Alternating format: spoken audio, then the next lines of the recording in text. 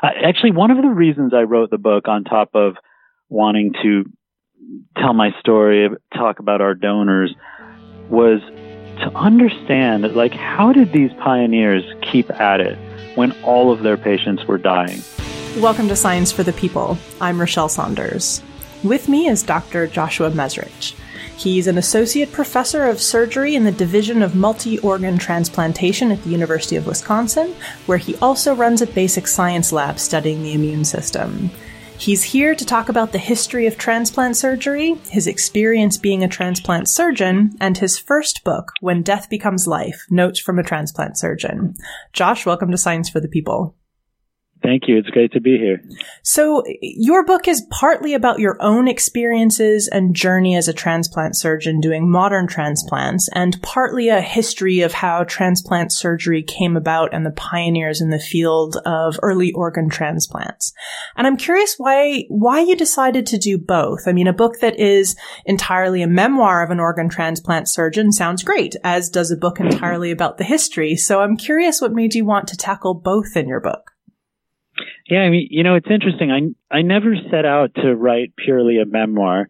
I always knew I was going to write a book about transplant. I think it's an incredibly fascinating field. And the other thing I also realized is it's a true field of innovation where it went from total science fiction to reality over a short period of time.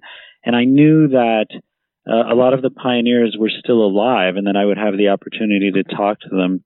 But at the same time, I didn't just want to write a history. I wanted to write something real that could speak to people, and I wanted to write something that would be really honest about my own coming of age as a surgeon, what it's like to be a transplant surgeon, what it's like to have victories, but also to have failures. So I always knew it would be both of those things.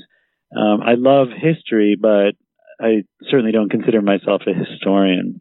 It's funny. I was reading the book Emperor of All Maladies in 2011, and that's where it kind of gelled for me, because I think in that book, Mukherjee used his patients to tell the story of the history of certain types of cancers. And that was a strategy I thought was great, but I wanted to use both my patients and my own story. So a little bit different than what he did. So in looking at the history and the historical figures you wanted to highlight there, how did you decide what parts of your own life and career and what patients of yours and their experiences to kind of intertwine into your book? What were you sort of looking for these stories to highlight in the history, or perhaps it was vice versa?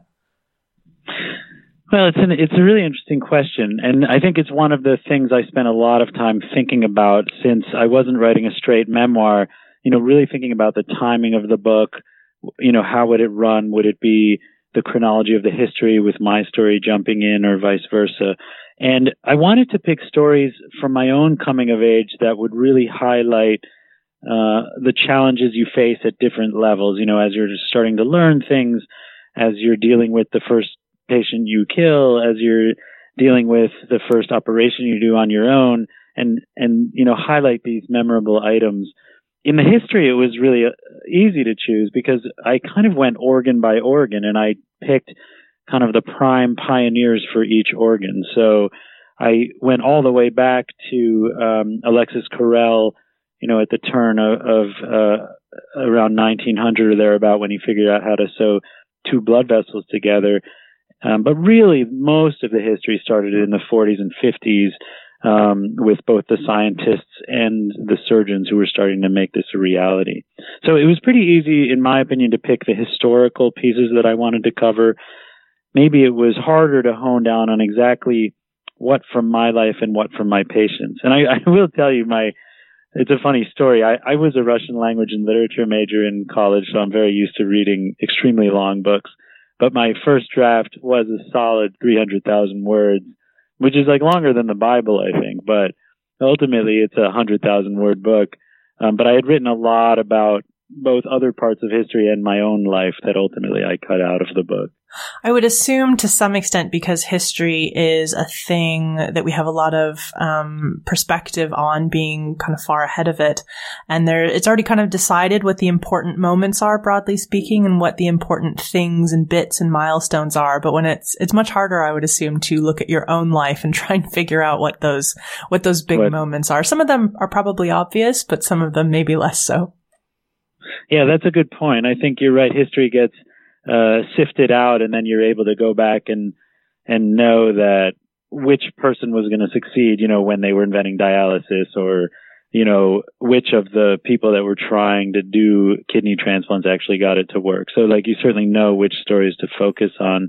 Yeah, in your own life, one thing, like I've always loved writing and loved telling stories. And for a long time, I've been jotting down either patient stories or my own experiences that I thought really, really spoke to me, were really important and dramatic in my life, or maybe funny or represented something. So I've had a long list running of different experiences that happen. Maybe it's a coping strategy for when you have challenging things happen in your career, in your life. And I actually had a plethora of things I wanted to write about. And I wanted to make sure I had humor in there. Humor is one thing that's very important to me, but at the same time, I didn't want to get too far away from the compassion and the beauty of the field that I'm in. So, I had a lot of different stories to choose from for my own career. I feel like I have a whole nother book called The Cutting Room Floor, which will be mostly humorous. So I'm trying to make it into a comedy act. But so if any of your listeners want to hear a really good comedy act, maybe that would be a good thing for me. But a really good title. Yeah, wouldn't it be good? Yeah, definitely. I'm into that title. Yeah. So yeah, I didn't. There were a lot of stories that I knew I was going to include from the start. Like, and as I was outlining the book out, I didn't have any trouble coming with the stories from my coming of age that I wanted to include. Patient-wise, every patient has a story, and every story teaches you something. So it was hard to sort down to which transplants I wanted to talk about, which donor stories I wanted to talk about. I didn't want to leave anyone out. That I had to be selective with. I can imagine that was really tough. I can imagine someone in your career meets a lot of really interesting people with their own unique stories, and you get to play a part in how those stories go, for good or ill in some cases. And I can imagine it'd be very difficult to pick from that large list. Yeah, I think every story has something to teach you. And, I'm in this field of transplant, and I like to say that transplant's really, really different than other areas of medicine. Other areas of medicine, you have a sick patient, and maybe you're trying to make them better. Maybe you're trying to prevent their death. Maybe you're trying to give them a better death. And all of those things are important. Transplant's really different. We either have a donor, and it's either a deceased donor where someone is giving these gifts. And so in a way, it starts with death, or we have a living donor, so someone is signing up to take risk to save this person. And I've always thought it's so fascinating and amazing to be part of both sides of that, where you might be out on a procurement and meeting people who are at one of the worst moments of their lives. They've lost a loved one unexpectedly, and they're so sad, but at the same time, they're so happy to be able to give this gift. And then you'll fly back or come back and meet the recipient who is so happy that their life's being saved, but they know that someone just died. Or in the setting of a living donor, they know that someone else is signing up for an operation, who doesn't need it in order to sort of join them in their illness. So I wanted to capture, some of those emotions, some of those dichotomies of emotion that we get to play a role in. But believe it or not, everything we do involves that. So it is, we have a plethora of opportunities to show what transplant's all about. So as you mentioned, you've done both donor organ procurement and transplants into the recipient. Is that common? Do most or maybe all transplant surgeons tend to get involved in both sides? Yeah, I think a lot of people don't realize this, but I like to really think of the donors as my patients too. And I think, of course, our goal is to save as many people as we can on the wait list. But I also think our other major responsibility and goal is to allow people to give this beautiful gift of life. And so I try not to think of the donors as, well, we got to get as many organs as we can to, save these people. I try to think of it more as to honor their legacy. And so every program does have to be involved in getting the organs. Now, sometimes we procure for each other. So I may take a kidney out for someone, at a different program, but we're all involved in it. I always knew I would start and end the book on an airplane because I do think, A, a lot of people don't realize that's part of our business, but B, it does capture kind of the adventurous spirit of transplant, the spontaneity, the kind of excitement of this field, and that we do fly out, we do meet the families out there who are going through this terrible time, that we do spend time with them, and that the donor operation is a real operation. It's not just some technical piece. And I will mention, the first time I went on a procurement, I was really nervous because I felt like this donor family was going to look at me like this vulture that, came to take away their loved one.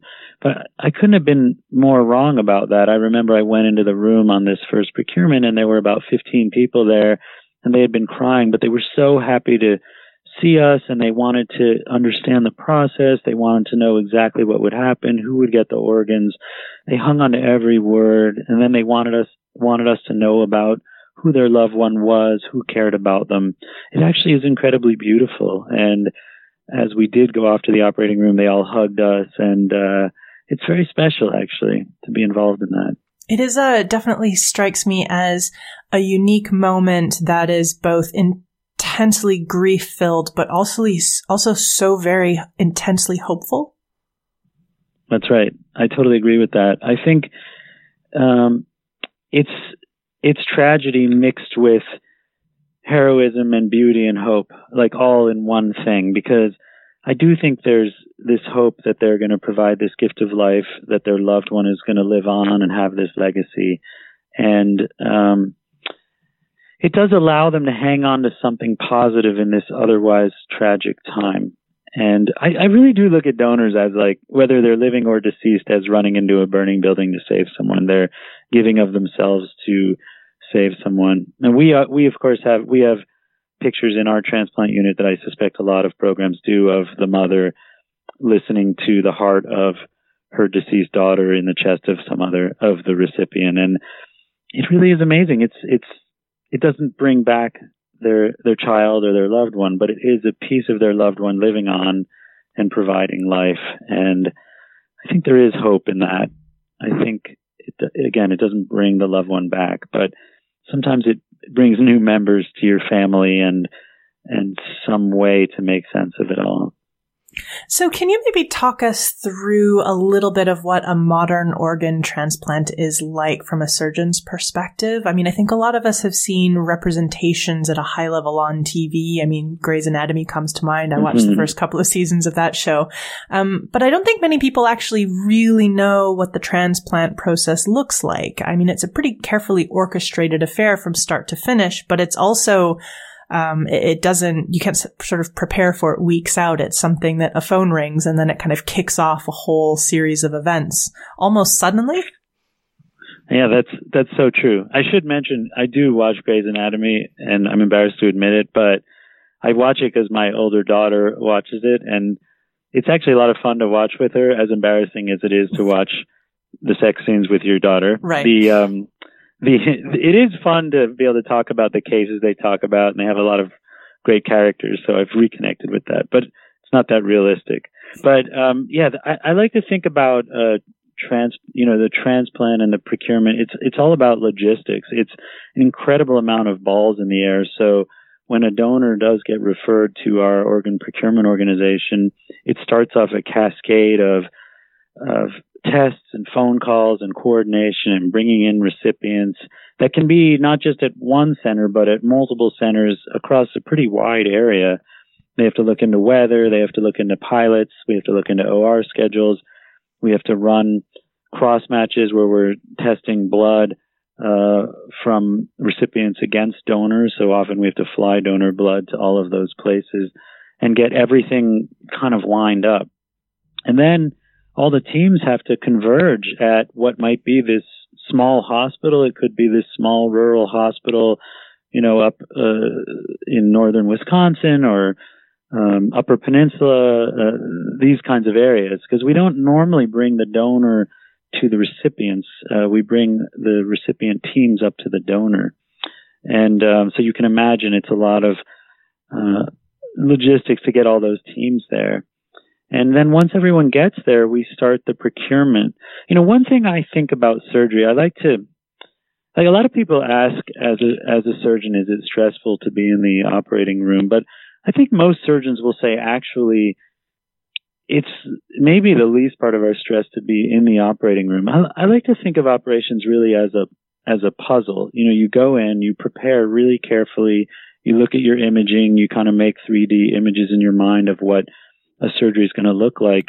And then you go in and try and solve the puzzle. You try and put the pieces together. You have a sense of where the vessels are going to be, where the organs are going to sit, and you start dissecting things out. Some puzzles can be really simple and just a few pieces, and other puzzles can be thousands of pieces and really, really complex.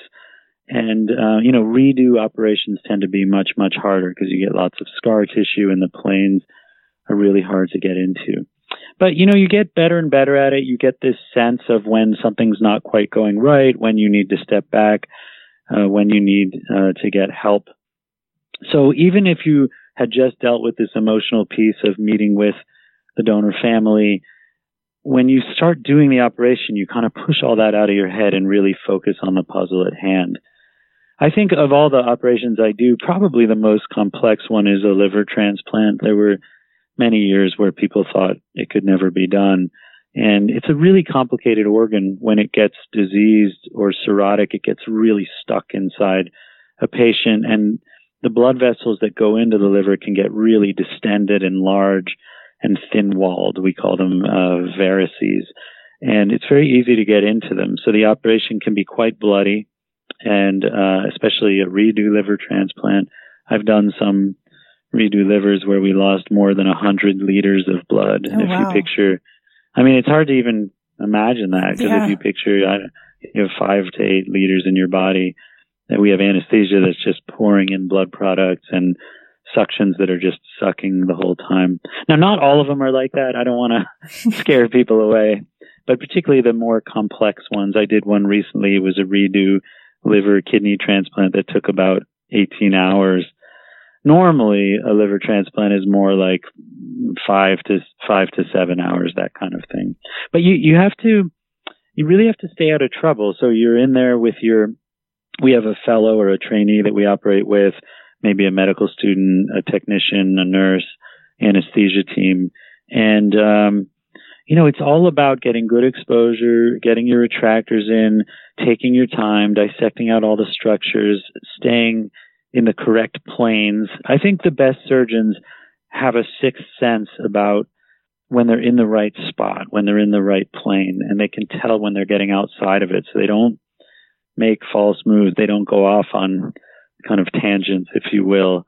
And you really have to stay focused and not kind of lose the moment. But you practice so much, you work so much at it that it does become kind of second nature. And I always have music playing, and usually we're talking and relaxed and even joking. We're able to quickly switch to more, serious if it's a more challenging case. But it doesn't feel stressful when we're doing it. It feels controlled and comfortable. We always have people we can call for help. So I think it's it's amazing. The time goes by really quickly when you're doing an operation. You're so focused, and although you might be tired, it's pretty easy to stay focused during the surgery. This might sound like a really strange question, but it's difficult to tell if you're sort of looking at surgery only from the standpoint of what Hollywood shows us. And Hollywood has a tendency to give us surgeons who are the kind of dominating force inside an operating room. That tends to be the surgeon we get in media. I'm interested to know during surgery, how much is it a teamwork experience and how much is it what I think of as a stage managed experience? Because I come from a theater background where during a performance, the stage manager calls everything. And so there's a team, but it's also got a very clear leader who's kind of making all the calls and orchestrating the event. Yeah, I mean, that's a really interesting question. I mean, you think about the personalities most people might think of as a surgeon. I think most of my friends would never have guessed I would have gone into surgery because I'm kind of a more cerebral guy. I love humor and telling jokes. I'm a pretty relaxed person. And I would say I'm not someone who gets in a lot of conflict. But I do think the surgeon definitely is the captain of the ship. That there's no question that people in the room look to you to kind of make sure that everything is going okay. They read your responses if you're getting nervous or stressed or more relaxed. I think the room does read off of that. But at the same time, it really is a team, and our teams work really well together. We tend to know the scrub techs and the nurses we work with. We know our anesthesia team really well. We know our trainees. So I do think the lead surgeon is definitely in control, but it's a pretty relaxed atmosphere. I do think when something goes wrong, that can change. I think then the surgeon definitely is the one that'll take control, and everyone has their own way of managing stress. I do think when you're involved in surgery, all the people that work with you get to know how you manage stress really well. So they know, like, when I get really quiet, it means I'm more nervous or more serious. Usually I'm talking and, relaxed the whole time. Or if I ask for the music off, they know that I'm definitely stressed out. But I do think so. You have to find a different way, a way to be in control, to keep the team working and moving forward, to make progress without necessarily being this domineering kind of dinosaur that you might be used to from different television shows. I've always found that to get people to work together, you keep people relaxed, you take them seriously, you make it enjoyable, and that's always worked well for me. But there are lots of different styles. I was, by the way, a huge fan of MASH, and I always wanted to be Hawkeye Pierce. So, I mean, who among us didn't want to be Hawkeye Pierce? Who didn't? I mean, I don't drink from a still right before surgery, but other than that, I think. But yeah, I mean, I think the way his character used humor sort of as a coping mechanism, I would say I definitely do that as well. But there's no question the surgeon is the one in control. And so you do set the stage for the room, and there are many different styles.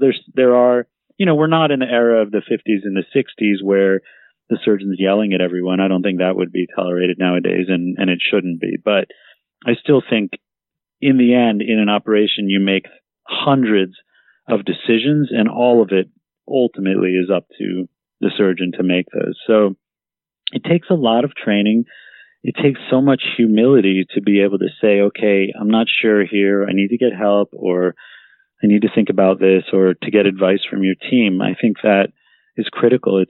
Surgery is one of the most humbling things, but it also takes real training and evaluating the information you have and making decisions. You're not always right, but knowing how to get out of problems, knowing how to fix problems. There's a problem you have to fix in every case. Something that it's rare that you do a case and every step of it was absolutely perfect the way you'd have drawn it out. So you have a plan, and then you find a way to get to the end of that plan. So it sounds, I think one of the most daunting parts for me as I think about if I were a surgeon is knowing that I would have to make ultimately a lot of those, like you say, those decisions along the way. And there's many of them in a surgery procedure. Somebody has to make, and you can't take hours to make them. You can't sort of de-scrub and go read a bunch of books to make that decision. It's you make a decision now. It's put in front of you, and maybe it wasn't something you planned for. Maybe it's not a great decision. Maybe it's a rock and a hard place decision, but ultimately someone has to make the call in that moment, and you sort of make the best call you can, I guess, given what you've got to work with at the time. Absolutely. I mean, that's so right. It's all, so much of surgery is judgment. And the truth is, so much of it is your gut feeling, your best guess, on top of all the experience you have. So there are the things like we've got to sew A to B, or, these two vessels got to line up, or the flow's got to be good. And then there's so many things where you're like, is it laying okay? Is it sitting okay?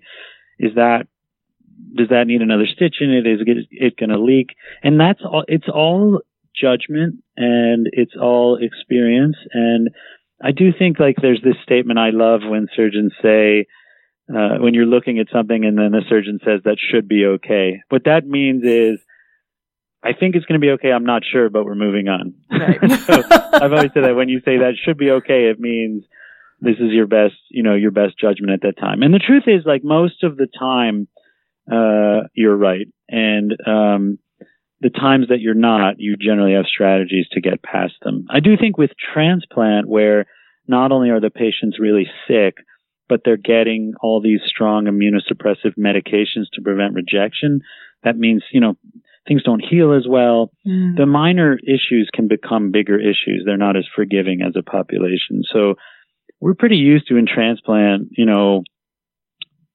making, being really, really careful, getting out of trouble, having to work through complications, having to call, get help or get other opinions. That's definitely all. We work very much as a team together that way. One of the things... But I wanted to say this. There's this quote that I really love. I won't get it perfectly right, but when people talk about, is it more stressful in the OR or out of the OR? I don't know if you saw Abraham Verghese's book, Cutting for Stone, which is a fascinating book. He's not actually a surgeon, but the character Stone is, and he teaches this medical doctor, Ghosh, to be a surgeon. And Ghosh Stone has left now, and Ghosh is operating alone, and he wasn't a surgeon, and he finishes the case, and then he's like, wait, did I pexy that up right? What did Stone tell me? Did I look for sponges? Did I stop the bleeding? And he's agonizing, and then he goes, now I understand what Stone was saying. When the patients open, I own them. When the patient's closed, they own me. Oh, that's I think that it's sort of a brilliant line. It's true. When you're doing the surgery, everything's in front of you. You can look at everything again. You have the opportunity to get help, to make judgments. But once you close them, that's when your mind starts going crazy, wondering, is that going to be okay? And that's when you really are thinking about things. So it's kind of an interesting concept. One of the things I really appreciated in your book is how upfront you are in talking about failure in transplant history, because it took a lot of failure and learning from failure to get us where we are today with these techniques. But you're also very upfront about failure in your own career, because it's part of every doctor's and every surgeon's career to sort of have to have a way of dealing with failure that is, I think, probably more severe in its emotional impact, or its potential for emotional impact, than a lot of people's day-to-day job failure. Right. So I love talking about this. I've always been an incredibly honest person, and I'm confident with who I am, but I've never had a problem talking about my failures, my shortcomings, and throughout my career, I've never minded admitting what I did and explaining why I did it and saying I regret that. Sometimes I did what I thought was right at the time and things changed, and sometimes it ended up being just a mistake.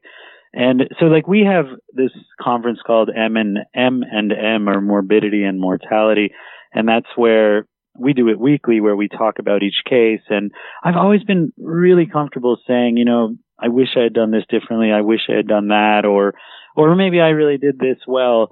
I wanted to write something really honest so that people could read it and say, so this is what it's really like. This is what it's like to sometimes get things wrong, to sometimes make a mistake. And sometimes those mistakes lead to misery for a patient or even can kill a patient. We're all trying, really hard to be perfect, but we're just not perfect. And I've always been honest with my patients, and I do believe it's helped me develop a really great rapport with my patients. The hardest thing about being a surgeon is dealing with complications, and it's particularly hard if it's secondary to something you wish you had done wrong.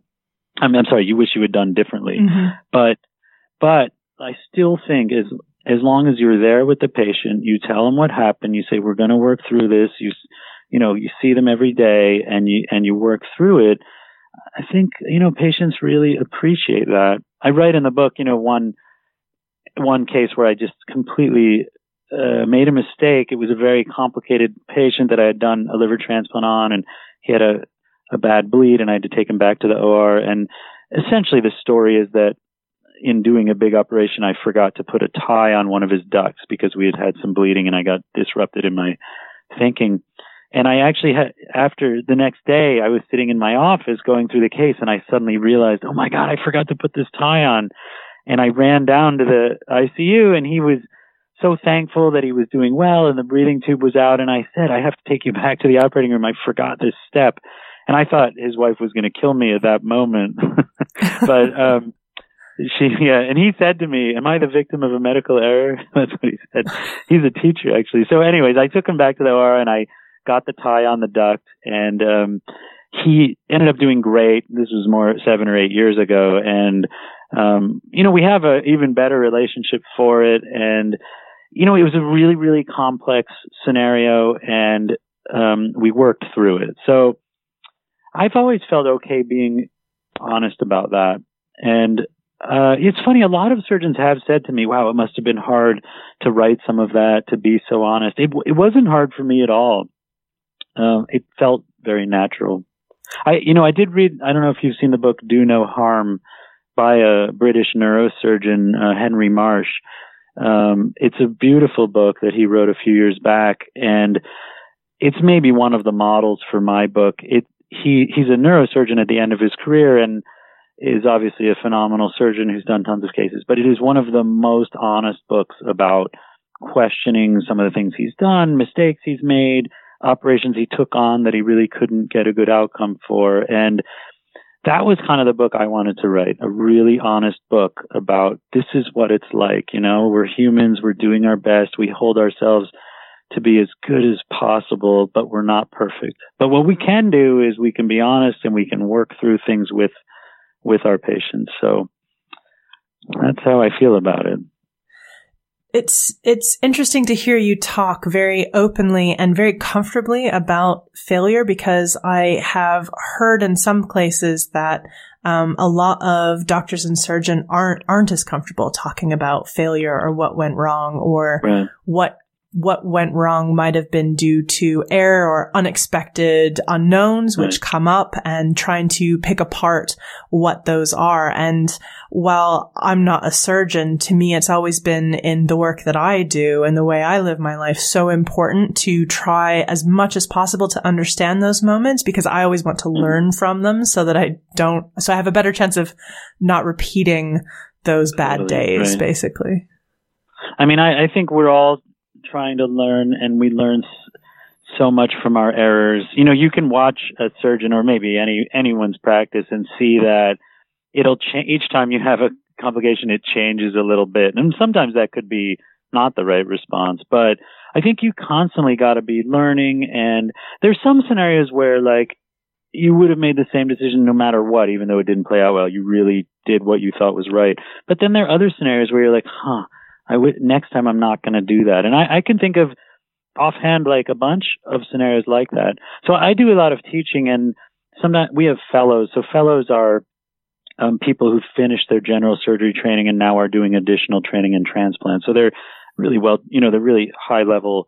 They're almost done with their training. And I'll often have them, talk to the patients, and I'll be there. And if I listen to them trying to talk about a complication or something wrong, you can hear sometimes how maybe hard it is for them to say what happened. And I'll always say afterwards, you can just be honest about this. You can just tell them what happened. And you have to be smart. You can't tell them every little thing you're nervous about that they couldn't possibly process. But at the same time, I think you can really communicate pretty openly with your patients and not feel inhibited by that. I think the truth is most of what we do is right. And I don't want people to get the idea I make a mistake on every case, but I think the reality is like most of what we do is right. The things that don't go perfectly, we can work through, but we have to be in this together. You know, I'm the advocate of the patient. I'm working with them to get them where they want to go to, and we're a team together. So I don't know, that's really been my strategy. And I think you're right. You learn so much every day. Every day is a learning day, and every case teaches you something. It's hard though. It is hard. It's humbling. It really is. And you know, it's hard to watch patients struggle, but actually at the same time, patients can be so beautiful in how they, you know, how they handle things and how they work through things. And when they get to the other side and are doing well, it's such a great relationship to be a part of. You talk a bit in the book about needing to both be able to connect with patients, but also needing to be able to disconnect when performing surgery itself in order to be able to do the job. Can you unpack that a little for us? I mean, on first blush, it can seem like an impossible task to both sort of emotionally invest and emotionally disconnect. Yeah, I mean, I think that is on so many levels such a central tenet of being a surgeon. So, you know, you'll get to know your patient, maybe they have kids or a spouse or parents or whatever, and there can be these doubts in your mind like, oh my gosh, I don't want to hurt this person, or I hope things go well. I don't think it's useful to be in the operating room doing a major surgery thinking, oh my gosh, this guy has 2 kids, or, you know, this is someone's mom, or this is someone's kid. Like, that's not useful for me. Like, when I'm doing a transplant, I need the transplant to go well. I need to get it in right. I need to make a lot of decisions, and very few of them have anything to do with if it's a nice person or not, if it's, you know, someone who's wealthy or someone who's poor, if it's someone who has family or someone who doesn't. And so I really do think when you're doing the act of surgery, you're really focused on doing that puzzle and getting it right. I think I've found it's not that hard when you're in the operating room to turn that off. And I don't want this to sound wrong. You're almost not even thinking that it's a person. It's like this puzzle that you're solving. It's this task. And I think you want it to be perfect. Now, when something goes really wrong, like say you get into a massive bleeder or you have some real problem, that's when you'll suddenly start thinking, oh my gosh, you know, who am I going to kill this person? Who loves this person? And those feelings are difficult to manage when you're doing a big operation. But I think when you're doing a case, you just think about it. You train so hard for so many years, and you're prepared, and you're in there, and you know what you're doing, and you know the 20 things that can go wrong and how to fix them. And it really isn't that emotional when you're doing it. I mean, the hardest part, like I kind of mentioned with the Verghese line, is actually when you're out of the operating room and you're agonizing about, you know, how are they going to do? Is this going to be a problem? That to me is the hardest part. And I write about this in my book, and I think it's pretty related to this, but I love this idea that every surgeon has to have like this metaphorical box. And in that box, you can put your complications, you can put your patients that aren't doing well. You need to be able to access that box so that you can be there with the patient every day. You can be honest with them. You can help them get through it. But you also need to be able to close the box so that you can be home with your family. You can, you know, continue on with your life. You can do your next case. And I know surgeons that can't access the box and they don't think about the patient at all. And they are probably the worst of our population. But I also know people that can't close the box, and they're just so unhappy, and they can't be with their families, and they tend to get out of the field. So you have to find ways to kind of manage these things and still be able to be there with the patient, but also separate from it. So it's tough, right? I mean, and there's certain patients that you really connect with, and you have to find ways to kind of manage those things. So I do want to talk a little bit about the history of transplants. And of course, we won't be able to get into the whole history, but I would like to touch on a few areas. So when did transplant surgery first arise as a not impossible possibility, as something that people started to actively pursue and try to figure out? Yeah, I mean, so transplant has a fascinating history. There were a few kind of almost medieval leg transplants, but I don't think about that at all. That was not reality. I think that the person who figured out how to sew blood vessels together was right around 1900, 1902. But that was just a technical piece. I think real efforts at transplant didn't really happen until the late 40s into 1950s. So the first successful transplant was 1954, and that was a kidney transplant between identical twins. So that did show that you could take an organ out of someone and put it in someone else and have it work. That was done by Joe Murray, which was a huge event, and it ultimately led to a Nobel Prize. But that wasn't really a strategy that was going to work for most patients. I think it was really in the 40s, kind of around World War II, when both surgeons and some scientists started to think about the immune system and the role it might play in transplant. So there's a man, Sir Peter Medawar, who won the Nobel Prize in 1960. But he actually, during the Blitz, he was at his house and a plane went down, and he's not a surgeon, he was a scientist, but he got called in because the pilot was very burned, and they didn't really know how to do skin transplants very well, and they didn't have enough skin on this patient to transplant from himself. So he actually was called in to try and understand whether they could transplant skin from other people. And he started to figure out, based on this burn, that there was an immune response and maybe there'd be a way to get around that. And so from, mid 40s until 50s, they kind of started to understand the science behind transplant. The 50s, there was a lot of attempts at transplant that were pretty much failures. 54, they had the success between identical twins. It was around 1958, that they started to have some success with some very kind of rudimentary immunosuppression. The 60s were an era of a lot of transplants with really bad outcomes.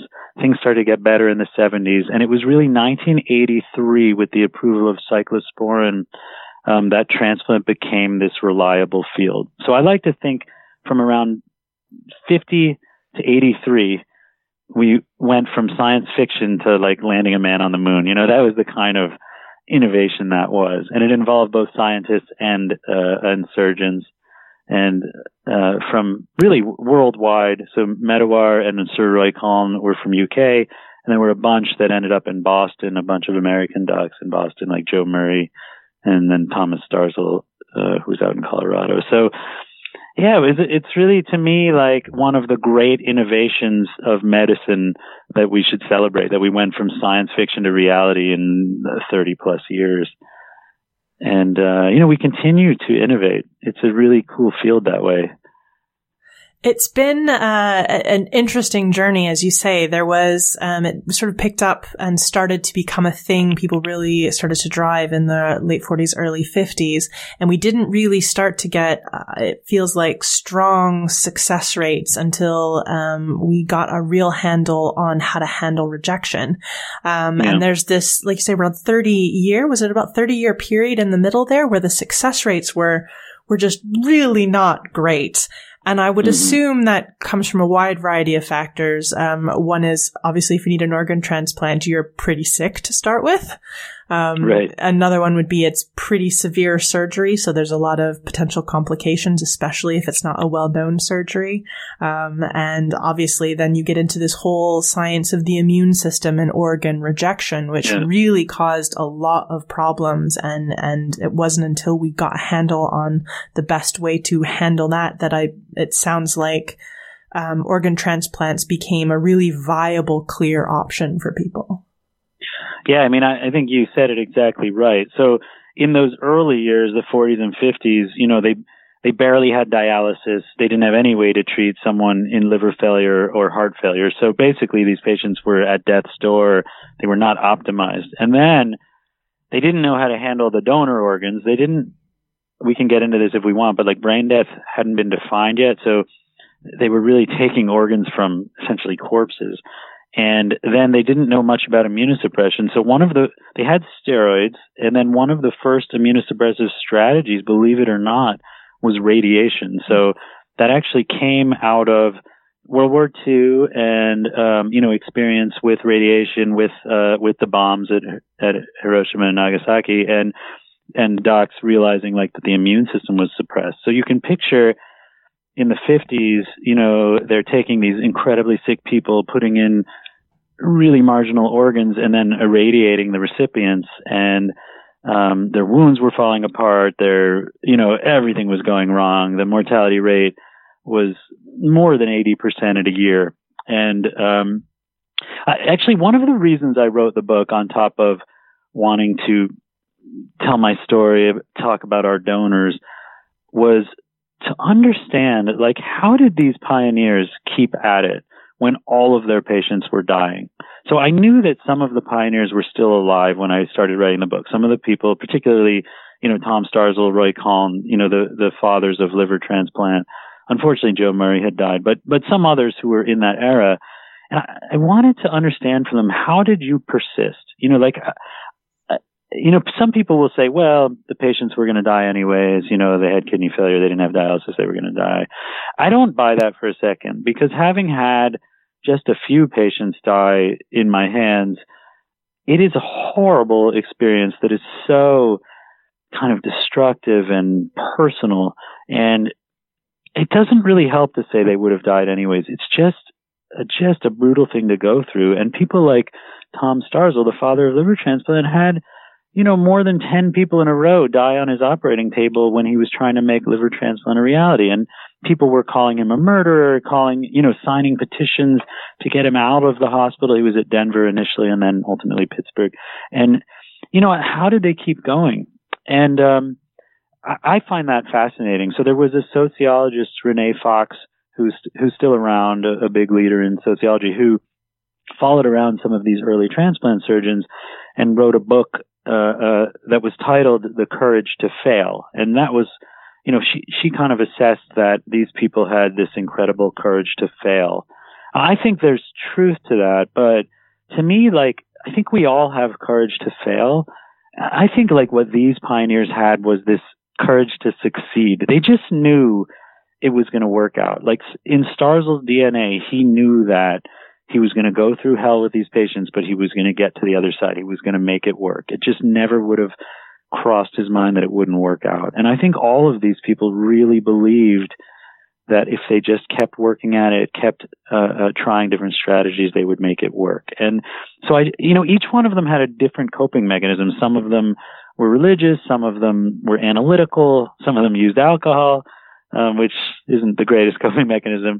Starzl was just, he actually had no coping mechanism. He just pushed through it. He remembered every bad outcome.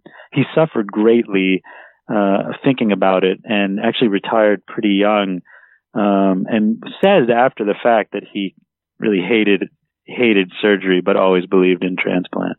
Hard to know exactly what's true and what's not, but they all just pushed on. And so I think that's a big part of the history. When you think about pioneers, they have this almost unbelievable heroic sense that they're going to make it work.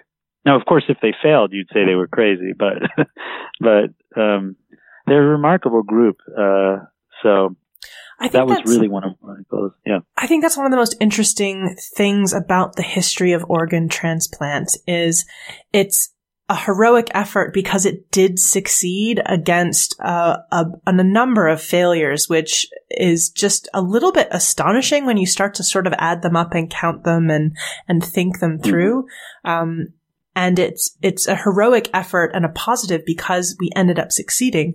I think there is a part of my brain that can also just as easily slide into a parallel universe where all of those deaths and all of that work. And potentially also, if you think about all of the animals that were sacrificed in the research to transplant surgery, in a parallel universe where maybe we aren't where we are today, that could be seen as just a tragedy, as people trying for too long to make something work that was never destined to be workable. So I think my brain finds it very easy to slip between that veil because of how difficult it was to get to where we are today. But where we are today is also such a clear victory that it's difficult to align myself on any side of that veil from almost like an ethics standpoint, I guess. Right. It's a really interesting comment. I think about that a lot. So they succeeded probably beyond their wildest dreams, and so it all seems so great. But I guess it didn't have to. And there are certainly other examples of both in medicine or other fields where people pushed limits and it didn't work out. So I don't know, just off the top of my head, some of the lobotomies that, neurosurgery did, or maybe some of the high dose radiation stem cell transplants that were done for breast cancer. Like those strategies didn't work out, and it leaves you with a very different take on it. So it is true. Now, interestingly, you mentioned the dogs. You're right. Tons of animals, but mostly dogs were used. And I think this is an interesting point. So when I went to visit Starzl in his office, he was 90 at the time, and it was actually 6 months before he died, although he seemed great. But there were about 5 dogs in his office. I actually, as I was going up the stairs, I slipped on some vomit, and he was like, oh, that's one of my dogs vomiting. And so he's a massive dog lover. He killed so many. And he said to me, my biggest regret of my whole career, and I'll never get over it, was all those, poor dogs. And he says he wishes he never did that. So he spent the rest of his life kind of surrounded, had at least 4 dogs at a time as pets throughout his life. So it's sort of interesting. But I think you're right. I mean, I think these people really believed in it, and they did have some successes. I think, weirdly enough, the identical twin transplants was like an injection of positivity or spirit into these early pioneers. So even though that's sort of a weird population, like those successes just convinced them to kind of push on. And then I think people like Peter Medawar, the scientist, who was just this remarkable, kind of elegant man who was really pushing the science and having great success in the lab, was a real role model for a lot of these pioneer surgeons. So they carried on. But you're right. Like, what if it had played out differently? It would be looked at as this sort of barbaric time, in our history, trying to chase this idea that just wasn't ready. I mean, think about this, the early experience with xenotransplant. So back in the 60s, they didn't have enough organs. They didn't have brain death yet, so they were having trouble getting organs, and a number of either chimpanzee or baboon organs were used, and they were failures, and that ultimately got dropped. So that was like a line of research that didn't go anywhere. Now we're kind of coming back around to it now with pigs as the source. It could work out in the future with, and we can get into that if we want, but not every aspect was successful, but the ultimate discipline was successful. But it had a lot of failures involved, and I think there are other examples like that. There are plenty of businesses that WeWork seemed like it was going to be this great thing, and then tragically failed. So if these guys had failed like that, maybe they'd be looked at as charlatans or negative figures.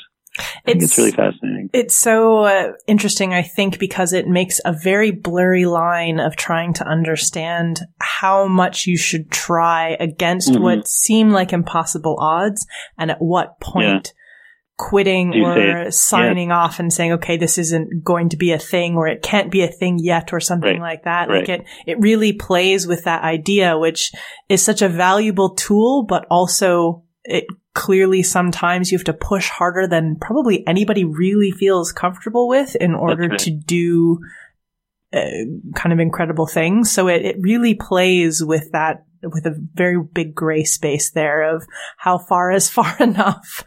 Yeah, I agree. I mean, they did have times where they would step back and call kind of moratoriums and discuss things and rethink them. But I agree. So like I run a lab and it's nothing like on the level of what some of these guys did, but I think knowing when to drop an experiment or a line of experimentation is so critical, because at some point, like people say, Medawar has a quote where he says that the amount you believe in a hypothesis has no bearing on whether it's actually going to be true. Like at some point you have to say, okay, I'm going to drop this. This isn't working. And I think in engineering, like it's so important to know when to kill a project. So like, yeah, they pushed it way beyond what any normal person would have done, I think. And, I do think about that a lot. Another thing I think about is, could that have happened today, or could we have had that innovation? Because they did a lot of stuff we could never do now. Mm-hmm. The world is different. And some people would say, yeah, it could be done better now. Some people would say it couldn't happen. So like I asked Sir Roy Cohn, who's still alive, if he thought it could be done today, and he doubted it. Whereas Starzl said, I definitely think it could. You think about, we're making innovation. I mean, think about gene editing, think about curing hepatitis C. There are a lot of major innovations that are still happening, but they're happening in different ways.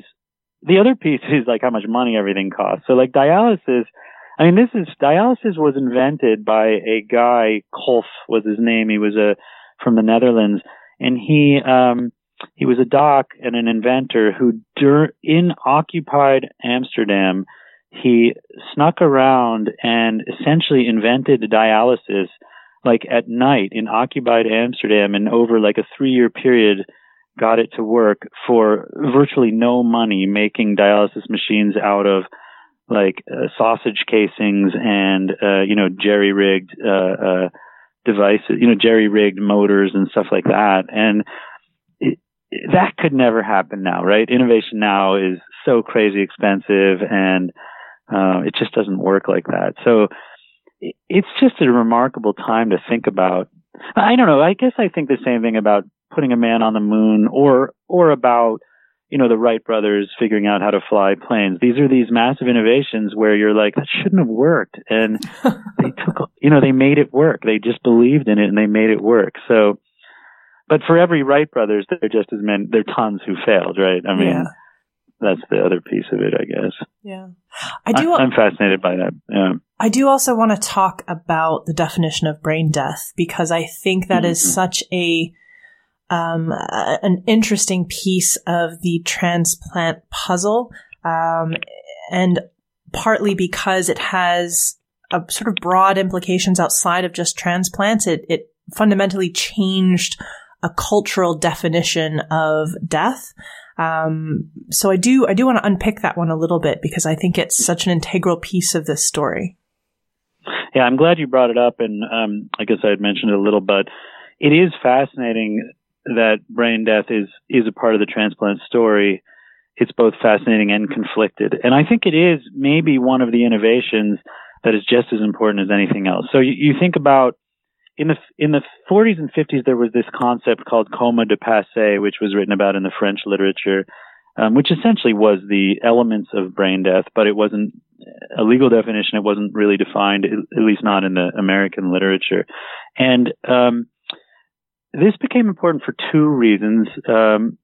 In the early 60s, when organ transplant was really starting to get going, it was just kidneys. There weren't very many done.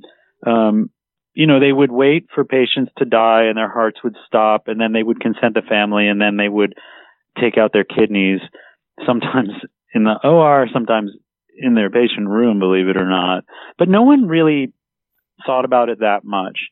However, as transplants started picking up, and as people started doing more complex transplants like the liver in 1963, and started to think about heart transplant, although I wasn't quite till 67, people did start to think more about how are we going to get the organs.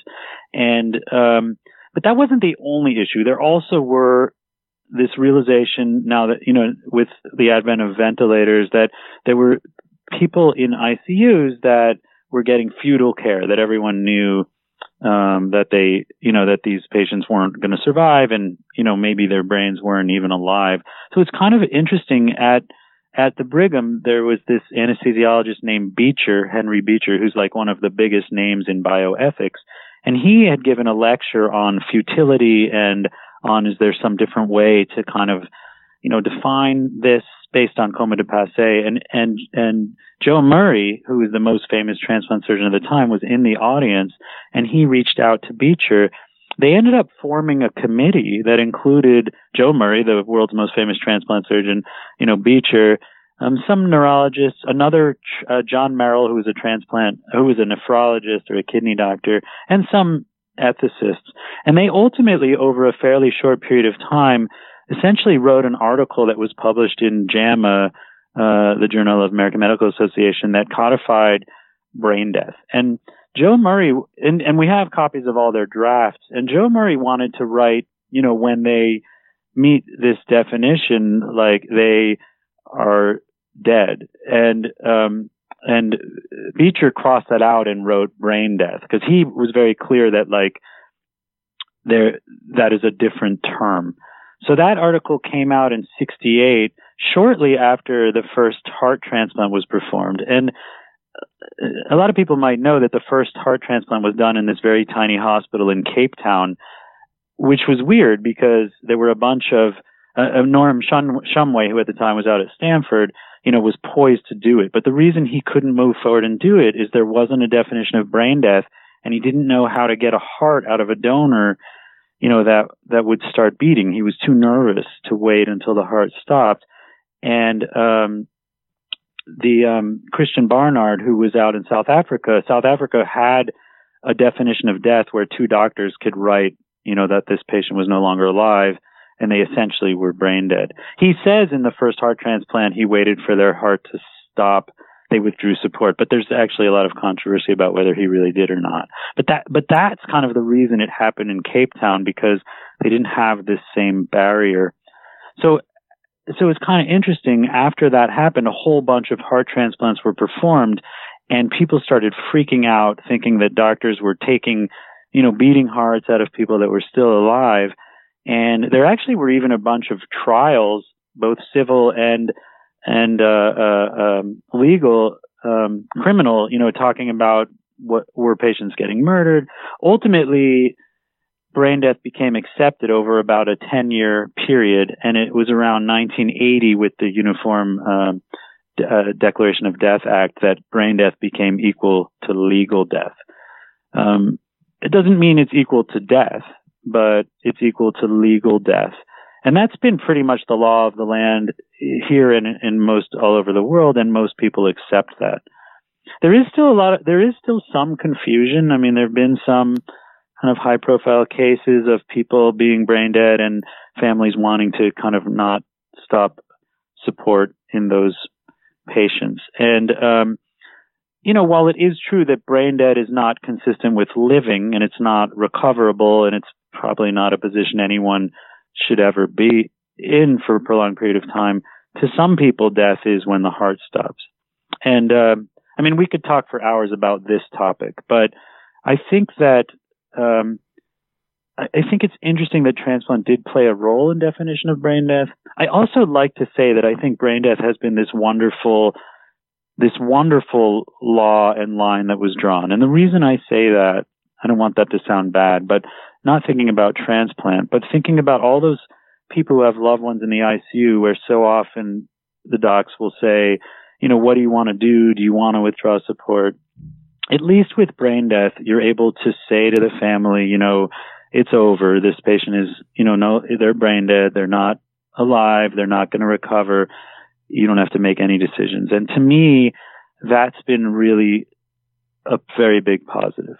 It is true, brain death was a line that was drawn just like every other law that exists. And I think it was a really good line that was drawn. But some bioethicists argue, is it real? Is it really death? And they actually will argue, maybe you don't need brain death. Why not get rid of that and be able to take organs from people with other diagnoses as long as there's consent?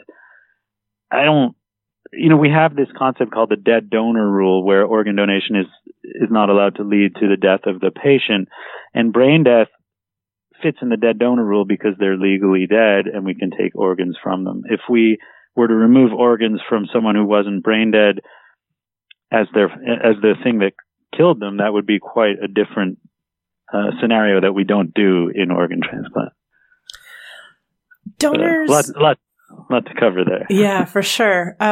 It was interesting to read more about the effect of taking or of procuring organs from donors who are brain dead versus donors after the circulatory death, because it definitely can have an impact and strongly has an impact on what organs can be procured, but also it sounds like also the potential success rate after the recipient receives them as well. That's totally correct. So this is important, and it can be confusing to people. So when someone is brain dead, they're legally dead. And in that scenario, we can move towards organ donation. Obviously, if either the person had consented, had it on their driver's license or the registry, or if the family consents. And in that scenario, we get all our recipients ready, and then we can take them to the operating room and remove their organs, including the heart. We stop the heart and take everything out. And they're legally dead, so we can do that. There are lots of people who never become brain dead. The majority of people who die don't become brain dead. I mean, typically you become brain dead either from a stroke, getting shot in the head, a heart attack, where you don't get oxygen and your brain swells, or even like a drug overdose where you don't breathe and your brain swells. But lots of people don't get to that point. They get to a point where they're not going to survive, and the family decides to withdraw support because they're, terminally ill or imminently going to die. And so the doctors withdraw support. Those patients can also be organ donors if that's what's wanted, but we don't take them to the operating room and just take all their organs out. We actually have to wait for their heart to stop, the kind of other definition of death. So in that scenario, which we call donation after circulatory death, or DCD, this is either done in the operating room with the family there or in the ICU. Their doctors withdraw support, take out their breathing tube, stop all their medicines, and then we wait for them to die. If they die quickly, so in under 2 hours or so, we can kind of quickly take their organs out. So now the heart is stopped and we can remove their organs. There are two issues here. Number one, about a third of patients that we take for DCD donation don't progress to death in the time frame needed for organ donation. So they go back to the ICU or wherever they were, and they die without donating organs. The other piece is that we don't get as many organs from DCD. We traditionally haven't used the heart from DCD because it's thought that process is too hard on the heart. And the organs do a little bit worse. The livers have more risk of bile duct problems. The kidneys don't work quite as well. So it's a little bit less organs and functional issues as well. We do nowadays have these pump systems where we can take the organ out and put them on the pump, and that seems to be improving things, and even some hearts are now being removed after the heart stops and put on a pump, and it actually starts beating in the pump, and they're used for transplant. That's really experimental protocols at this point, although it seems promising. So, we're getting better at those organs, but it's a different process. And it is really tough when you go on a procurement and the family wants to give this gift and then their loved one doesn't progress and they don't get to donate the organs. You can imagine that can be very distressing for the donor family. But what's the other alternative? We don't want organ donation to be the cause of their death. Right. So that's I think what that we makes have. Literally everyone uneasy. Yeah, I think so. So if we really want to get into the nitty gritty of the thought process out in the world, there are a couple of things that have been proposed that some countries are doing. So one concept called imminent death donation would be that you take a patient whose the support's going to be withdrawn. It could be the scenario of, say, a disease like ALS, where they're neurologically intact, but they're having support withdrawn and they're able to say they want to donate organs, where you take them to the OR and just remove one kidney for donation. That would be, and then you bring them back and then withdraw support. That would be called imminent death donation. That's not something we do in this country for sure. I'm not aware that that's done anywhere, but it's been discussed. But the other thing that's been reported out of the Netherlands and Belgium, and then just about 2 weeks ago, a New England Journal report from Canada is doing organ donation after either euthanasia or medical assistance in dying. And so that's not something that's done in the United States. But in those 3 countries, they have reports of that. There are countries where they have legal, I call it MAID or medical assistance in dying, where the patient is able to end their own lives if they have, an appropriate diagnosis. And then there have been a small number of cases where after they died, their organs were then removed for organ transplant. That's, in this country, not done and controversial, but in countries where MAID or even euthanasia is legal and accepted, it's something that people are starting to consider. I think it's just critical that the procurement of organs is separated from the death of the patient. So if the patient decides they have some disease, they're going to, it's time to end their life, they're in a country where that can be done, that decision and that process is separate from the removal of organs. You can see how some people can get squeamish or concerned about this. Some of that can be religious, some of it can be ethical, some of it, who knows, right? People have different opinions about death and how it should be.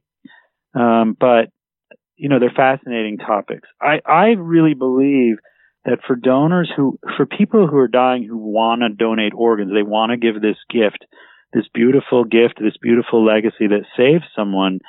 It really can give them so much and give their family so much. It can maybe bring a little peace and make their disease process worth something. So I kind of believe in finding ways to help them be donors, but at the same time, you don't want to affect the public trust about organ donation or have people be distrustful that we're taking people's organs out.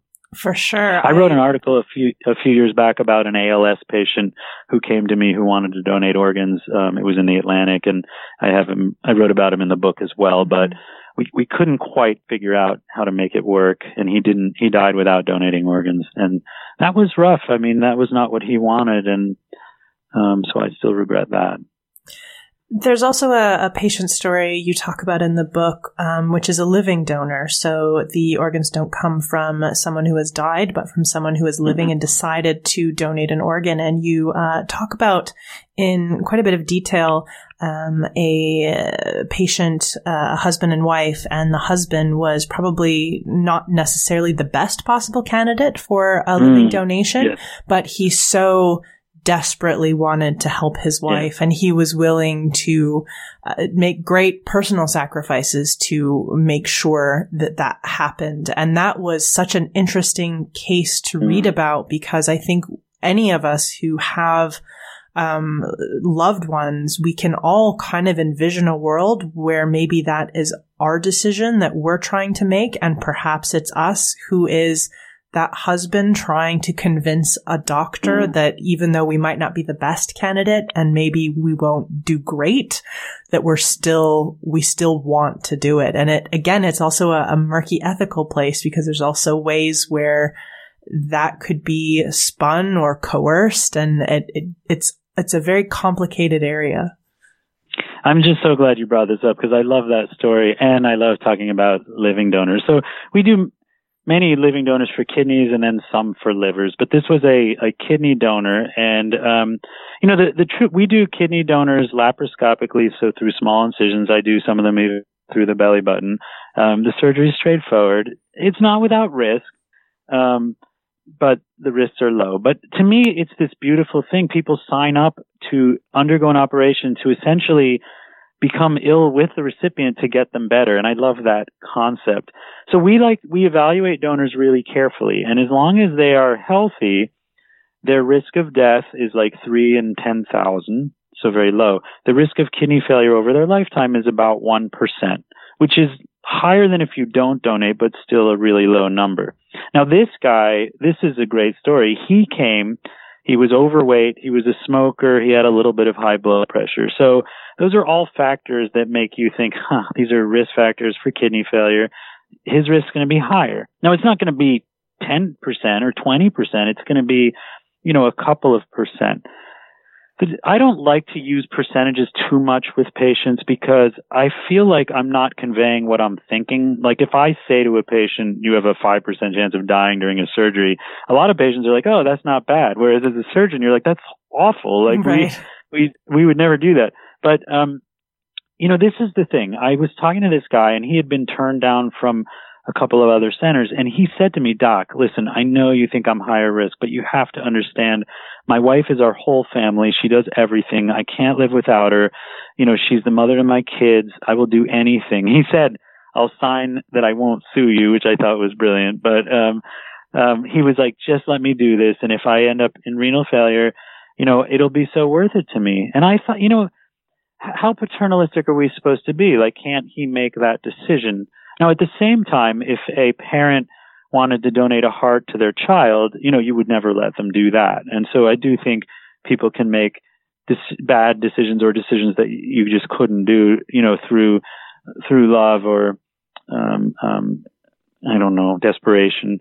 But to me, this was nowhere near that, right? This is a few percent. It's a little bit risky. So, ultimately I kind of supported him and we did the surgery, and it was a little challenging, but it went fine.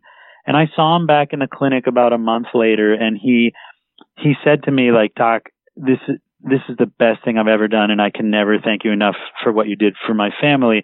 And I'll never forget, like, he went to shake my hand and he had these like big, thick, rough hands of a person who had worked hard his whole life to provide for his family, and kind of enveloped my soft, wimpy hands. And all I thought was, you got that wrong. I'm not the one who helped your family. I thought this was such the right decision for him, and he understood, and I just felt proud to be able to help him get his wife back. And, I really believe in donation as long as people know what they're getting into. Again, it's like running into a burning building to save someone, and the risks are low. They really are, but it's still a leap of faith. I write about this transplant surgeon who donated a kidney, and she does that operation, but she still felt it was a leap of faith. It's this leap into the unknown. But most of our donors will say after the fact it's the best thing they've ever done. Our goal is to make sure they can say that. But you go through some pain, some stress, some suffering to get to this incredibly beautiful spot. So I'm just so glad you brought that up, because I love to celebrate the living donors. I think living donors, and in particular when you look into kidney donations, where one donor who does it purely out of goodwill and who isn't personally connected to any of the recipients can start a cascade of donations around an entire country, and that lasts weeks and sometimes months. Those are such great inspirational stories that sometimes you need one domino to get the rest of the dominoes going. And that I love hearing about those stories as well, because it is such a great inspiration, and there's such a selfless kind of human moment, but also it's interesting when we think about donations as one of those places where the kind of adage of a doctor, which is do no harm, is a little bit in tension, because of course you're performing a surgery on a healthy person. Right, and I agree. I'm so glad you brought that up for this kind of science-based audience, because we paired exchange, or this idea where you can donate a kidney directly to someone, but if you're not compatible, you can imagine a swap where you donate to someone else and their donor donates to your recipient. Now, it doesn't have to just be two pairs. It can be more than that. But even beyond that, if you are a donor that comes in and you don't have an intended recipient, if you just give into a pool, like you mentioned, you can start a chain where your kidney goes to someone, and then that person's donor donates to someone, and then that person's donor donates to someone. We work with the National Kidney Registry, which is a big national organization in the U.S. that's really wonderful. But we were involved in a chain that was more than 60 pairs, and it crisscrossed the United States, went over like 3 months until the chain finally broke. And that was all started by one person who came in and donated a kidney. It's really math. The person who wrote the first algorithm for paired exchange Alvin Roth is a games theory professor who actually won a Nobel Prize for game theory, and he wrote The Match for the medical residency. But he wrote the first paired exchange algorithm. It's moved beyond that now, but it's such a cool thing to be able to do that. So I'll come in early. We'll start a case at 6:30. I'll take a kidney out. We'll put it in a cooler, and it goes on a commercial airplane, and it might fly to New York, and then they might take one out, and it flies to Chicago, and it flies to California. It's really cool. It's really fun to be a part of that. Yeah, I remember reading a little bit about some of those chains a while back, and it actually, every once in a while, when I'm flying on a commercial airline, I like to think maybe there's a kidney on this plane. It kind of is one of those moments where I'm like, maybe there's a life being saved somewhere on this journey, which makes me feel kind of good in those miserable airplane moments. Yeah, totally right. It is pretty amazing to think that it's almost become so normal, but all these things took a long time to figure out. There was like a 10 or 15 year period where people couldn't quite make it work, and then now it's working beautifully. So, yeah, I mean, I think donating to someone you know or love is great. Donating to the pool is remarkable. It's all just talk about giving an incredible gift. It's so cool to be a part of that. Josh, it's been really great to have you on the show, and it was a really great book. Thank you so much for writing it, and thanks for joining me today. Well, thanks for having me. I really enjoyed that conversation. If you want to learn more about Josh Mezrich or his book, When Death Becomes Life, Notes from a Transplant Surgeon, as usual, you can find links to click to all that and more on our website, scienceforthepeople.ca. Thanks for listening, and we'll catch you next time. Science for the People is listener-supported. You can find us on Patreon, where you can support us with monthly donations in any amount. Your support keeps us afloat and able to keep making great new episodes, and we thank you for it. The show is produced by Rochelle Saunders and edited by Ryan Bromsgrove. We get help with special projects from K.O. Myers. Our theme song was written and recorded by Fractal Pattern, and its title is Binary Consequence. The show is hosted by Bethany Brookshire, Anika Hazra, Marian Kilgour, and me, Rochelle Saunders.